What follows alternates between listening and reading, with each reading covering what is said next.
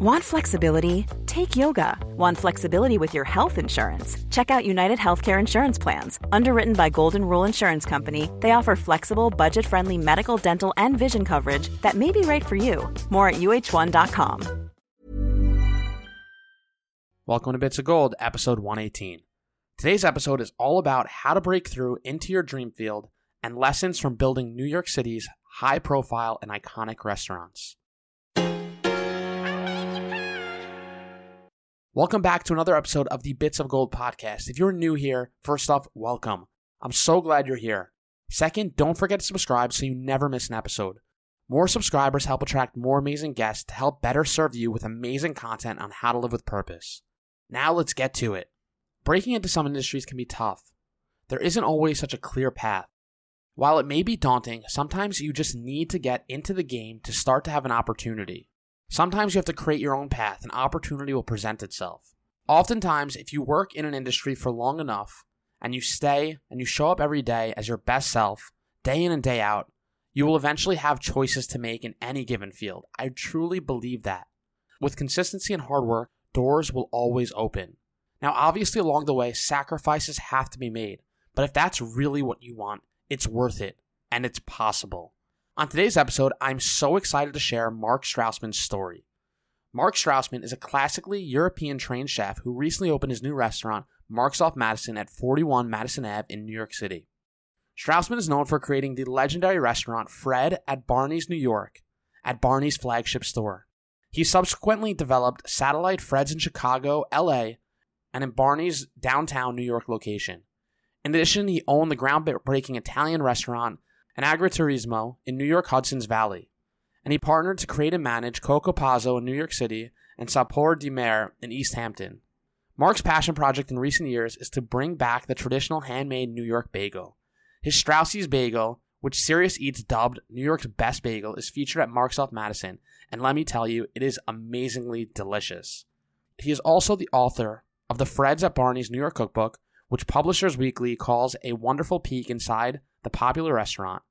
In addition, he's the author of the James Beard Award-nominated Two Meatballs in the Italian Kitchen and the Campagna Table. He has written for Yahoo, the HuffPost, and consults widely within the food and beverage industry. One of the things that absolutely fascinated me about this episode was that Mark went to an intensive bread-making course prior to launching with his own bagel. It was humbling and inspiring to hear a world-renowned chef and restaurateur invest money, time, energy into improving his skills as a chef, even after achieving so much and being at the level that he was at. For me, this really emphasized the power of never stop learning, the importance of never stop growing and investing in yourself to always show up to be the best version of yourself. And it certainly paid off because his bagel that you can get at Mark's Off Madison is absolutely incredible. So with that, let's welcome Mark to the show. All right, Mark, welcome to the Bits of Gold podcast. Thanks for coming on today. Thanks for having me. It's exciting. Yeah, I am super stoked to have you on. You are actually the first chef that we are having on the show. Oh, cool. So I'm extremely excited to capture your story, how you've gone about passionately building your life and career. And my wife told me and made sure to let you know that we love your spot, we love your restaurant, and we come a good amount. And she's like, I'm so jealous you get to spend a couple of minutes with you today. Oh, that's great. Oh, very excited. Thank you. We love all the support. It's one thing I've learned in my life is never take anything for granted, never take support for granted. And, just understand that, everyone is a customer and you just have to be the diplomat as the chef, No, it's very cool. One of the things I also love about your restaurant, the window that you see, how you can see into where the magic happens, the bread being baked, right, the pizzas being made, the bagels being made. It shows you just how passionate everyone is in there making the food. Yeah, I mean, it's also, this whole thing about being somewhat experiential, which is, some of these words you hear, these buzzwords kind of are, they're almost like anti what the meaning is. But the fact is that people want to see. People are voyeurs. People love watching. And you're eating out. It's entertaining. It's a form of entertainment. That's nothing new. So opening it up and letting people see the bakery, the baking of the bread, the smell, the aromas. It's all sensual. It's all everything that as human beings we need and we want, is through this visual window into the restaurant, into the kitchen. That was all very intentional in the design. Absolutely. It totally was. The open kitchen kind of started in California. It started at Stars back in San Francisco. And nobody's ever stopped since because it's so fun to watch. It's so cool. It's something, when I bring kids into the kitchen sometimes, I take them and I let them see the stock pot that they can almost fit in. Because nobody understands, you're at home, you see a pan, you see a pot. Then you come to the restaurant and you see something that's larger than life. It's like when you go to the zoo and you see the elephants, in a sense. And you see them up close, you're like, oh my, it's like, or a giraffe. It's something completely different than a pet that you have at home. And it just intrigues people. And if you can deliver with the product, it makes it even better. Let's just go backwards to the beginning of your story. Did you know you always wanted to be a chef? No, I think that, these chefs that, that young chef, the one, I don't know his name, the one who's started at 15 and 16, that's a product of media, unfortunately, of Instagram and everything. I mean, no, I first thought I wanted to, I was like everyone. First I wanted to be a baseball player like everyone else, and then a football player. And then when I realized that's not going to happen, I wanted to go into media. And then eventually I got my first job working at, believe it or not, at Queens College, where I was somewhat attending, and at the Rathskeller, which is the pub. And, I just started to thrive. And then I realized, okay, maybe there's something here. I seem to enjoy that more than going to class. We catered for the whole college, for all of the faculty and the administration. And, then the head of food service at the time gave me and my girlfriend at the time a pair of tickets to go to the New York City Restaurant Show, which was, believe it or not, how old I am. It was at Columbus Circle because that was way before the Javits Center was ever built. And I went to that and I realized there were schools for it. So I ended up changing and going to New York City Community College at the time, which is now New York City Tech. I have a degree in hotel management. And then when I was there, I was going at night. And by that point, I started working in kitchens. This is 1980, 1981. And I saw a little thing on a bulletin board, a 3-month apprenticeship in Germany. Signed up for it, got it. And 4 years later, I came back a European trained chef. And then, that's a story unto itself. It's like learning, and I still use them today. Every night I wrote in a diary, recipes, what we did that day. And, I still use them today. The first time, you were in the kitchen and you started cooking, did you feel some sort of draw to the art of cooking? Did you have some special feeling where you said, wow, this is what I want to commit my life to? Other than, these childhood dreams of being a baseball player, a basketball player, etc. Right. Well, but basically, some of it is that I was dyslexic, which I didn't really know. As I say now to people, the only time in school that I was really comfortable and excelled was at lunch, was the social aspect of it. So once I started flipping hamburgers at the back of the Rathskeller and taking pizza crusts and making pizza, which we did at the time because it was a college, I started to get joy in what I did, working. And then once I realized that this was an industry, that's when it kind of happened.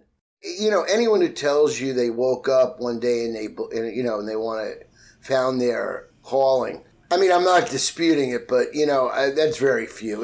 It's a metamorphosis. It takes time. You learn. I was 19, 20, 21. I was young. What did I know? I grew up in Queens. I grew up in a city housing project.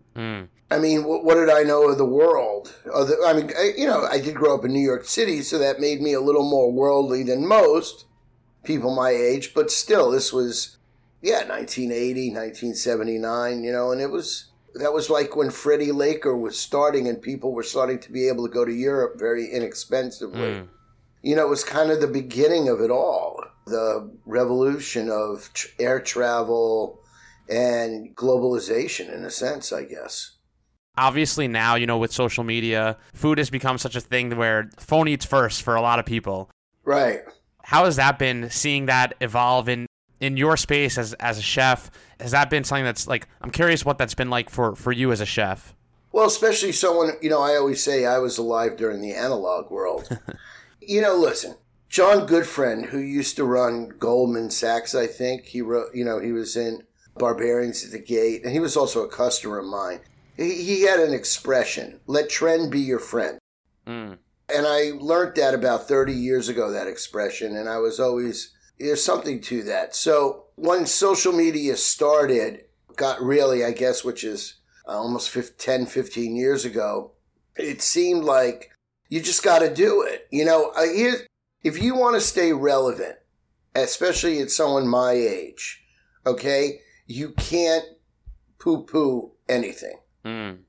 Okay? As long as it's moralistically correct. Mm. That makes sense. You can't. And I have a whole group of friends who I consider dinosaurs. Oh, I don't do this. Oh, I'm not on this. Why? If you're working today, why are you not on Facebook? Mm. Why are you not on Instagram? I mean, forget about how you feel about it personally and politically. That's how people find you, okay? That is a method, whether you like it or not, of how the world finds you. And there's nothing you can do about it. You just got to deal with it. Yeah. Do I like Open Table and Resy? No, I hate them. Why would I like somebody who takes money from me? But people want to use them to make reservations, so there's nothing I can do. Yeah. So embrace it. You know what I'm saying? Don't fight it. That's a great point. And, maybe people don't realize it, is that it also makes you look like a curmudgeon. Yeah. And you don't want to be. First of all, I'm in the service industry. Okay? I'm in the hospitality business. So the word curmudgeon and hospitality are oxymorons. Yeah, absolutely. Well, that's a great point. I think a lot of people definitely should be embracing social media, and you do it quite well. You have you post a lot of great content of all the food that you guys are making. Yeah, I mean, the part that I don't love of social media is when people are like, my children are adults, and they're not in my social media, even my personal social media, and I wouldn't really do that too much. I wouldn't do it at all with my children in general. I don't understand people who have their children all over. Look, if it's private, that's a different story. But, I mean, some of these bloggers with their kids, I just think I don't know, where's the boundaries? I mean, everything needs boundaries. Yeah. And you need to operate within those boundaries. And that's it. You have to accept it. It's like the Dalai Lama. Accept and then do. Do not try to manipulate everything. Makes a lot of sense. So when you came back here from being overseas, what did you go to next? What was the next step in your journey? Well, it's funny. I come back from overseas thinking I was the hottest thing in the world, obviously, because at my point, I was one of the only Americans that really went to Europe. There were a handful of others. What was that like? Well, in being in Europe or coming back? I guess first being in Europe. Well, it's always nice to be the center of attention, right? Right? Hey, everybody wants to talk with the American. Everybody wants to hang out with the American. That was great. Everybody was great. The Europeans were great in the kitchen. And it's because I worked hard. It's because I never said no. I was willing to. I was there to work. I wasn't there to have a day off. Yeah. And, I was young also at the time, so I could do that. Especially the 2 years I spent in Germany, the Germans really love people who work hard. So I was very well accepted. But when I came home, I kind of hit a wall, and then I realized that people who were hiring me, except owners for restaurants, kind of were a little, like somebody once said to me, and, it was very nice of him, and we had been friends for a long time after this, was, Mark, I'm not going to hire you. You're going to take my job. You have better references than I do. Because I was looking for a sous chef job at the time. So then I realized, okay, let's go be a chef. And then, I kind of worked my way from the first restaurant that I was the chef at, and then, eventually to getting my own restaurant, which was always always something I wanted to do. Because in Europe, the fine food is also in hotels. In America, it is a bit now, but certainly when I came back in 1986, it was not. So what was the first restaurant that you started on your own? On my own? Yeah. Was Campania. That was in 1993. Got it. Can you talk a little bit about opening that first restaurant and what that was like? Well, it was basically, first of all, I had to go raise money. So I had been the chef of Coco Pazzo in New York, which was on 74th and Madison at the time. It's with my ex-partner, Pino Luongo. So, there were a lot of people in the dining room who were constantly, we love you, we love you, we love you. So, I got one of my customers who helped me put together a business plan, and I came up, obviously, he put the business plan together. I put up with Campania, what I wanted to do, how I wanted it to look and everything. And I went around, and back in 1993, you could raise $700,000 and open a restaurant in New York City. Right now, you can barely do it for $4 million. Wow. Yeah. Wow, that's crazy. Yeah. And I'm talking both turnkey operations where you're going in where it was a restaurant before that. Okay. Okay? So on par and on level. Yeah. Wow, that's wild. Crazy. Yeah. Wow. Yeah. I think most people don't think about that when they think about restaurant opening up, necessarily the cost, and also they might just see the chef or see that element of it and say, oh, this person's a great chef and they're going to open up this restaurant, but not necessarily the business piece that comes with it. That has always been, for me, also an issue, too, is, it's like they say about your brain. If you excel in one part of your brain, there's always a little deficiency in the other. And very rarely, that's why a lot of chefs have business partners. Yeah. But, the whole thing with partnership is making sure everyone understands where they are in the ocean, the pecking order, right? Yeah, yeah. Exactly what kind of size fish you are. But, the other thing that I tell people that's really important is, just don't look at my side of the industry, which is the fine dining, the expensive, the chef, really, romantic. Listen, it takes the same amount of energy to make a good tuna fish sandwich as it does to make a bad one. And people love tuna fish sandwiches in New York City. So there's nothing like a great deli, a great bakery, even a great hot dog stand. Look, everyone's upset that Great Papaya is closing. Yeah. What was it like to be the chef of Fred's at Barney's? It's funny. I appreciated it every day. I loved it. That's why I was there. And also, I was hired right after they went bankrupt the first time in 1996. So I was basically hired by the original owners, the original family, the Pressmans. It's funny. It was a double-edged sword. Everyone in the industry hated me because the place was packed and it had the greatest clientele. Listen, I will never have a restaurant that had a clientele like that ever again. That was a perfect storm, that place.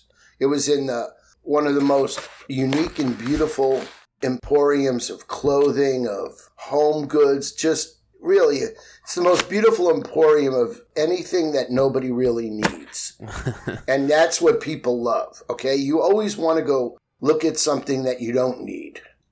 Because if you need it, you just go get it. And I was in this store. It was on Madison and 60th and 61st, which is the epicenter in New York. You're around the greatest hotels in the world. And it was the greatest store in the world for both men and women. And we had celebrities and sports figures and icons of business. Just giants. The clientele was just unbelievable. I'm lucky. I'm thrilled. We turned it into an institution, and the New York Times in 2013 actually called it an institution. That's amazing. Is preparing food in that type of environment, is that extremely stressful, or does that just become like another day's work because you become accustomed to working at that level? You know what it is? You don't read your own press. Don't drink your own Kool-Aid. Don't think about it. What really made Fred's was the fact that it was the best restaurant ever in any kind of institution. That, whether it be a museum, a store, or whatever it is, it was the epitome. And I did that. When I had Campania, And then when the Pressmans came to me to open Fred's in 96, I modeled the food after the Brown Derby in LA, the Ivy in LA, you know, where it was all about chopped salads. It was all about lunch. It was all about feeding movie stars and moguls. And then I used my vast European classical training to make it into this, to deliver that kind of food. Where, you know, we made dressings from scratch. The salads were all composed and it changed, and there was seasonal food. And you could go in there and you could have truffles like if you were in Le Cirque. And you could have loup de mer if you were in the south of France. And at night we did a bouillabaisse like if you were at Tétu in Cap d'Antibes, or Juan Le Pan is where it is. I don't want to be corrected by someone. But what I realized is Barney's sold world-class clothing. We needed world-class food. And it worked, you know, and all I did was go in every day to try to make sure that it was consistent. Look, you eat out. Yeah. Yes, you would love to go and have a meal that you could just run around and tell everyone, oh my God, this is the greatest thing that I've ever had. But what you really crave is consistency. You want it when you go out to eat in restaurant A on a Monday and you go back on Friday, you don't want it to vary. You want it to be exactly what you remember, especially if you're bringing someone else to show them. You want it to deliver. Right. But consistency. Yeah. That's the most important. One of the things that was written about the 21 Club back in the day when it was really the 21 Club was it was consistently mediocre. But it was consistent. Yeah. And everybody knew how to navigate it. Like you would hear people say, well, you go there, if you want the hamburger medium rare, order it rare. Got it. Right? You know, I mean, I'm being facetious, but I'm not. Yeah. Because people love the room, they love the excitement, and what they were able to do at the 21 Club was create consistency. That makes a lot of sense. What led to Fred's closing down? It was just that Barney's went out? Yeah, pretty much. What was that like? Because it's like, on one hand, you know, you're sort of at the top of the game there. This was a slow drip, right? It really was. Nobody was surprised. Disappointed, yes. Surprised, no. And basically, it was horrible. It's horrible. Look, obviously I survived and I came out the end much better, but, you know, you're more worried about your staff, you know, people who have young kids and, you know, we're living paycheck. When you're ready to pop the question, the last thing you want to do is second-guess the ring. At BlueNile.com, you can design a one-of-a-kind ring with the ease and convenience of shopping online. Choose your diamond and setting. When you find the one, you'll get it delivered right to your door. Go to BlueNile.com and use promo code LISTEN to get $50 off your purchase of $500 or more. That's code LISTEN at BlueNile.com for $50 off your purchase. BlueNile.com, code LISTEN. Hiring for your small business? If you're not looking for professionals on LinkedIn, you're looking in the wrong place. That's like looking for your car keys in a fish tank. LinkedIn helps you hire professionals you can't find anywhere else, even those who aren't actively searching for a new job but might be open to the perfect role. In a given month, over 70% of LinkedIn users don't even visit other leading job sites. So start looking in the right place. With LinkedIn, you can hire professionals like a professional. Post your free job on linkedin.com/people today. The paycheck. Remember, my industry, as most people in the service industry and a lot of other industries, are living paycheck to paycheck. It was gross mismanagement, unfortunately. I have nothing against any industry, but hedge fund investment bankers are not merchants. They're polar opposite, and they had no idea how to run it. And investment bankers are not departments of human resource either. Yeah. Because when, you know, listen, they're like, I'll abuse you, I'll scream at you, but I'll pay you $2 million.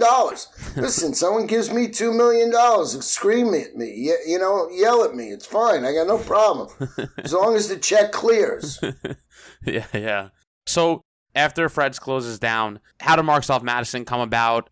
Well, Marks Off Madison was planned, and the lease was signed before Fred's closed. I was at a certain point, I don't want to say I was getting bored, but there was nothing more I could do.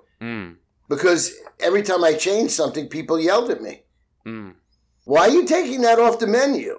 And I went to, ma'am, it's lasagna. It's 400 degrees outside. Okay? We'll bring it back in the fall. She looks me square in the face, this woman. She goes, Mark, in case you haven't realized, your restaurant's air conditioned.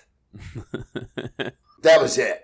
I knew it was it. Then I realized, okay, dude, you're stuck. If you want to do something else, if you want your creative juices to flow, you got to find another outlet, because it's not what I believe in as a chef, as a restaurateur, and as a human being, is not to disappoint people. Give this lady lasagna at Fred's, go downtown and open up a restaurant. You go to the farmer's market and make whatever you want, Mark. That's really how it came about. So you signed this lease ahead of time, and yeah. Take me through opening up Marks of Madison, making that menu, making the experience exactly what you wanted it to be. I'm curious what that journey was like for you. Very up and down, because while we were doing it, I went through the closing of Barney's and the beginning of COVID. Yeah. You guys were open like... Right in COVID. Right in COVID. Yeah, we know nothing other than COVID still. Wow, that's I mean, wild. In a sense, because nobody's in the offices. So whether COVID is around or not, whether where you sit on that political fence, but the reality is people aren't in offices. The world has changed, and now we're building a new world, and a new economy. Originally, I had spent a lot of time in L.A. because there was Fred's L.A., right? There was Beverly Hills, and I was enamored by what was going on there with these all-day restaurants. Because Fred's was an all-day restaurant in a sense. And, it just seemed like, I went to this place in Venice, Justa's Rose Cafe, and it had all of this openness, and, you could watch and you could see. And it was just bringing things down to a more casual level. Not the food, but the experience, the dining. Look, when I started Barney's, it was 1996. Yeah. All right. I was a younger man. I was the center, and when I left, I was the elder statesman in a sense. So it didn't matter what I liked. I would just accept what is the next generation of client want. And it seemed to me what was going on in LA was it. It really was. What was going on in what they were doing at Tartine, also in San Francisco. What I don't love about places like Tartine is the rigidness of the way in which they treat the customer. I've never been there. Let me explain something to you. You don't need to be lucky enough to eat in my restaurant. Thank you for eating in my restaurant. Yeah. Okay, and that's Tartine in San Francisco. That's a lot of San Francisco. Not so much in LA, but really just like, it's like a Mecca. This is what we do. It's elitism. Okay. Which is what I despise, because that's so unhospitable. I like it. Yeah. When you created Marks of Madison, though, what was the thing that you were hoping to achieve, or in terms of the vibe, the creation? I'm just curious around the intentionality behind rebuilding things on your terms. Well, first of all, I love the look of Fred's, okay? It was done in the international style. It lasted for 20 years with very little renovation. In fact, nobody even wanted it renovated, other than painting the walls and, filling in the cracks and buying new furniture every now and then. So it was this international style. An architect tells you what's the benchmark for international style, and it's the UN building, right? It's these clean lines, crisp. So I wanted that. I wanted people to feel that it was an extension of Fred's a little bit, because that's what I was known for. I mean, Campagna was a very rustic-looking restaurant. It had wood beams on it. It looked like a Tuscan farmhouse inside. And I didn't want that. That was a different time in my life. And it was also, frankly, not what I was known for. So we went to the same architects that did original Fred's, David and Evelyn Sheffer Design. And together we did that. And then I realized that I got one more shot. I wanted this to be my greatest hit store. I called it Act 3. Act 1 being Europe, Act 2 being, Fred's, Campagna, Coco Pazzo. And this was going to be Act 3, and it is Act 3. And that Act 3 usually in a play is, the act where everything comes together, right? Where it's either a good play or a bad play, right? Yeah. Is the last act. So I wanted to be able to do it one more time, everything. So that's where I decided to meld Jewish and Italian. What a combo. Well, it's New York, man. Yeah. When I grew up in a city housing project. There were 2-bedroom apartments. There were 4 apartments on the floor. 2 one-bedrooms, which were older people. And then there were 2 families on my floor. My family, which was Jewish, and the other family at the other end of the hall was Italian. So when you open the elevated door, the smells were intoxicating. And that, to me, is New York dining, okay? Yeah.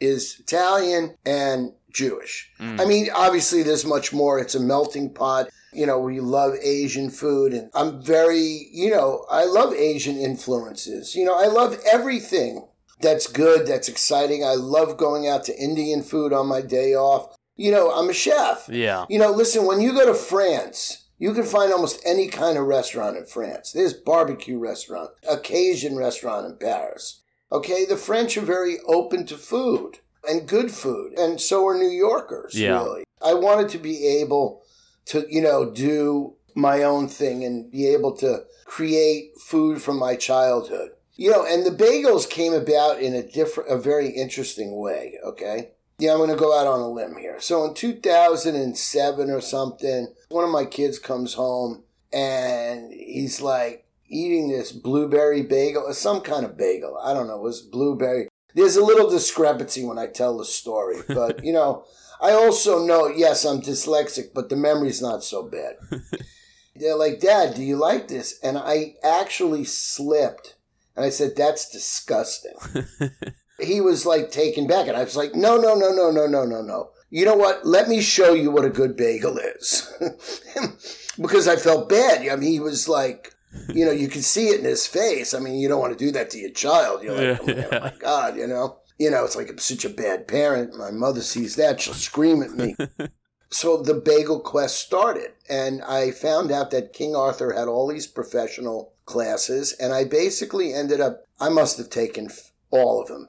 1 or 2 I've taken twice. I had baking classes, when I went to hotel school, and I had baking at, every hotel I worked at had the whole thing. But I wasn't in that part. So I knew it, so it was a great idea to come back. And they were professional classes. And I decided to work on bagels. And then I realized that there's not a decent bagel in New York. There are some now, much more so. But when I was in 2007 and 2008, there were balloons with holes in them. Got it. So you actually went to a baking school to start learning the art of bagel making. Bread making. Bread making.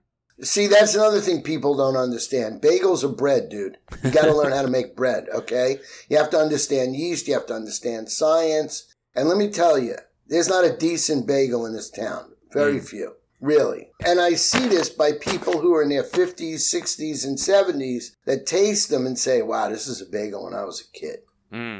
Bagels are extinct. Bagels became extinct. We're bringing them back now. Yeah, they were extinct. We love the bagel basket when you get it in the restaurant. Right. But it's different than everyone else's bagel. Yeah. It's interesting to hear. So you actually went back to baking school like later on in your career to learn the art of bread making. Well, I mean, there were week classes, weekend classes. It's like, professional classes, like people that go back and have, like Harvard gives professional classes, right? It's 2 weeks or something. It's not like I didn't quit my job and go back. So, yeah, of course. It was fun. Plus, I enjoyed it. It was fun. It's in Vermont. It's gorgeous up there. You go in the winter, you could ski. You go in the summer. It was an enjoyment. Then I became a passion. I kind of tell people I used to have a motorcycle. So I sold that, got rid of that, and my new midlife crisis was bread baking, becoming a bread baker. Much safer than a motorcycle. Absolutely. So did you add bagels to the menu? At Fred's, we did. Okay. Only on the weekend. Got it. Only on the weekend. And Serious Eats called it the best bagel in New York. Wow. They would have said, you're not going to believe where it was. And that was Ed Levine when he was at Serious Eats at the time. Yeah, he's no longer there. How did that feel when you got that in writing? That's pretty cool, man. It's like, yeah, listen, I knew it, but, it's not a good idea to say that. It's like, be nice. It's not hospitable. And, it was great. It was great to see, and, listen, people loved him on the weekends. And we only did them on the weekends. I still believe you should only eat bagels on the weekends. Otherwise, you're going to look like a bagel. It's carbohydrate. Shouldn't eat bagel every morning for breakfast. It's not, especially as you get older. Yeah. What do you think makes a great bagel?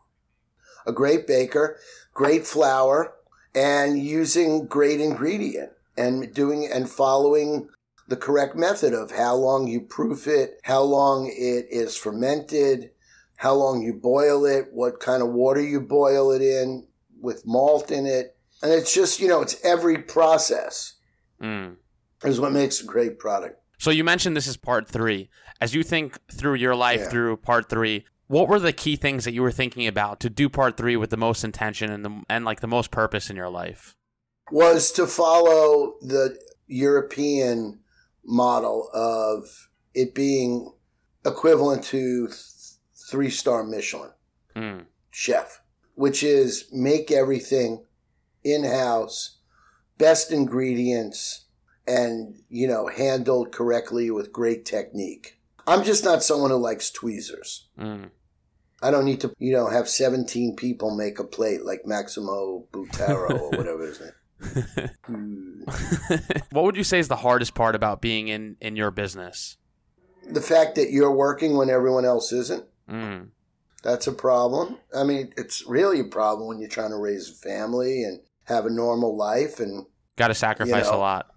Yeah, I mean, and the family sacrifices and stuff. And, everyone says, oh, can you name me a business that's easy? I'm not sure there are that many, especially right now. Yeah. I mean, I'm not saying, look, being in the restaurant business is hard, but being in a lot of businesses is hard. Anything that you're dealing with the general public and you're dealing with a front door that opens to the outside, street level, it adds an intensity level that's different when your office is on the 18th floor.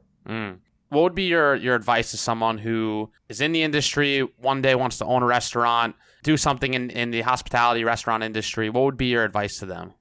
Go work for someone you want to be. Look for someone you want to be. Nobody does it by themselves. You've got to go work for people who are great, and they will teach you how to be great by just being there and observing. And you will get why people come there. Like at Fred's, everyone got why people come there because it was the cones of French fries coming out, the bowls of salads. Everyone got the cool, the excitement. It's like Apple, the computer company. It's an excitement. That's what people want. What makes people want something? Creating that want. Along the way, you mentioned like the sacrifice that it's taken to get to where you are in your career. And obviously, early on in your career, if you're just going to get started in that industry, it's not necessarily the most lucrative, right? It's really a labor of love. So, like, how did you navigate that early on? Was money always an afterthought? I'm curious how you balanced your desire to one day start a family, put food on the table, and maybe the stress that comes along with, I want to be in this industry, but it's very hard to thrive financially long-term, things of that nature, things that might come into someone's head as it relates to being in that industry. Like how, I think maybe a lot of people who want to be in that industry, they might have jobs maybe that are more corporate where they're maybe very well-paying jobs, and they say, I really love food. I want to be in the hospitality industry, but got to leave some money on the table to do what I really love. Unfortunately, I didn't do it that way. The best way to be in the hospitality industry is start when you're 19, 20 years old, when you have no expenses, you have no family. And I never took a job for money until I got older. Never. I always wanted to say, I want to work here. I want to work for this guy. I want to work in this kitchen. I want to work in this environment. And that's what I tell young people today. Don't go for the money. The money will come. Go for the experience. Go to work. If you're an architect, you want to work with the greatest architects ever and get paid nothing. And find out, why is this the greatest architect? Everybody starts with a lead pencil and a piece of paper. What makes him? Paul Bocuse had the greatest saying. Everyone starts with water. His soup better than the other guy's soup. And it's true. Why? And that's what you need to learn. So you think you just need to be willing to sacrifice? Well, you need to learn. Travel, get off your backside, go do something that's maybe not fun. Yeah. Look, people who want second careers, I have a tremendous amount of respect for. I do. And, they need to do the same thing.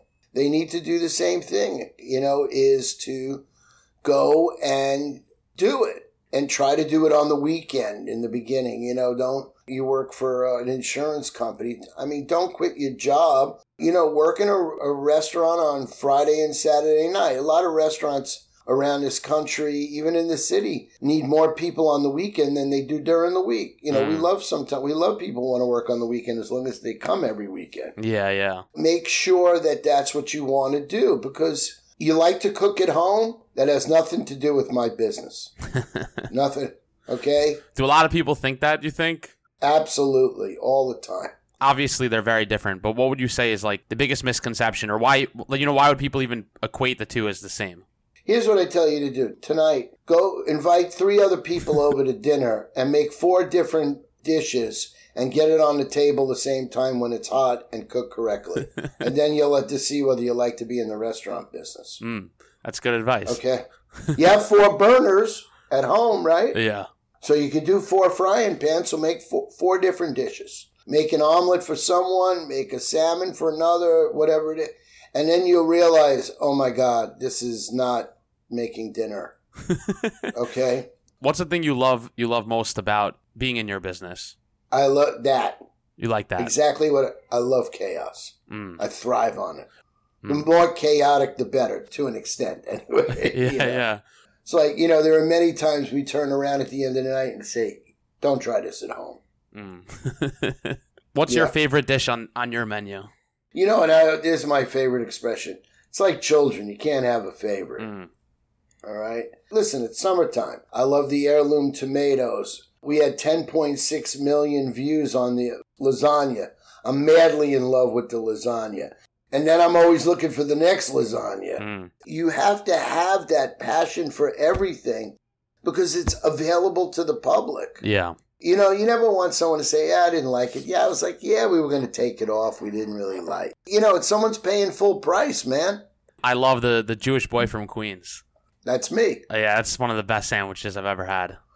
That's me. I used to eat that all the time. I always say, you live in a Jewish household and it's eat, darling. And then you become, then all of a sudden you go to have to get a suit for your bar mitzvah and the tailor says, ma'am, he's a husky. And then it's don't eat, darling. So I think you can appreciate that. Yeah, absolutely. Or at least with your last name, say, you know where the darling comes from, right? Yeah. I've been there many times in my life. Right. And so when my father showed me that you could mix ketchup and mayonnaise together, my life was never the same. Ever the same. I was never the same after that. It's a great Russian combo. dressing.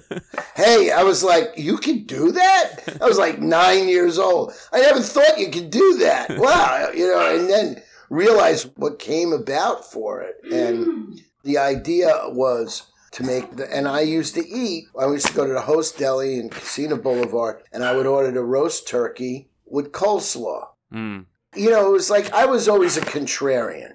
So everyone's, you like pastrami, you like coleslaw. I like turkey. That's a great sandwich. Do you have a favorite restaurant or that's like your must-to in Manhattan? Well, I love going to Astoria at Taverna Calacatus, although I haven't been there in a while. We used to love going out there. We like, it's like, I love going to find, like, holes in a wall. We like going out to, like, Rosedale and getting halal food and stuff like that. I mean, of course, I love, what's there not to love? There's some great restaurants. There's tons of great restaurants in New York. But, I spent 5.5 days in a restaurant. Do I want to go sit at a dining room table, fine dining? I want to do stuff that's more fun. Yeah, it makes complete sense. We can start to wrap this one up, Mark. I really appreciate you coming on the show today. Your restaurant is Mark's Off Madison. Where can people connect with you if they want to follow along your Instagram or come by the restaurant? Well, at Mark's Off Madison, hashtag or at Mark's Off Madison or at Chef Mark Strausman. The restaurant's at 41 Madison on the corner of 26th Street. We're online at marksoffmadison.com. We're wired. You can see us, come visit us. Just ask for me. I'll be either in the back or out in the front or out in the outdoor cafe hanging out. Right now in this environment, to get people to come into work every day, I can't be on the beach. I need to be there. Well, Mark, thanks so much for coming on the show today and sharing all your bits of gold. Oh, my pleasure, man. Thank you. I'll see you soon. All right. You bet. All the links for this episode can be found in the show notes. If you found something from this episode inspiring, moving, impactful, I want to hear from you. Shoot me a message. You can find me on Instagram at DanLevGoldberg. Finally, if you can please leave a review on Apple Podcasts or Spotify, it would mean the world. It really helps with growing the show. That's all for today. Thanks for living with purpose today and every day, and I'll see you next time. I love your podcast. This is gold. This is where it's at.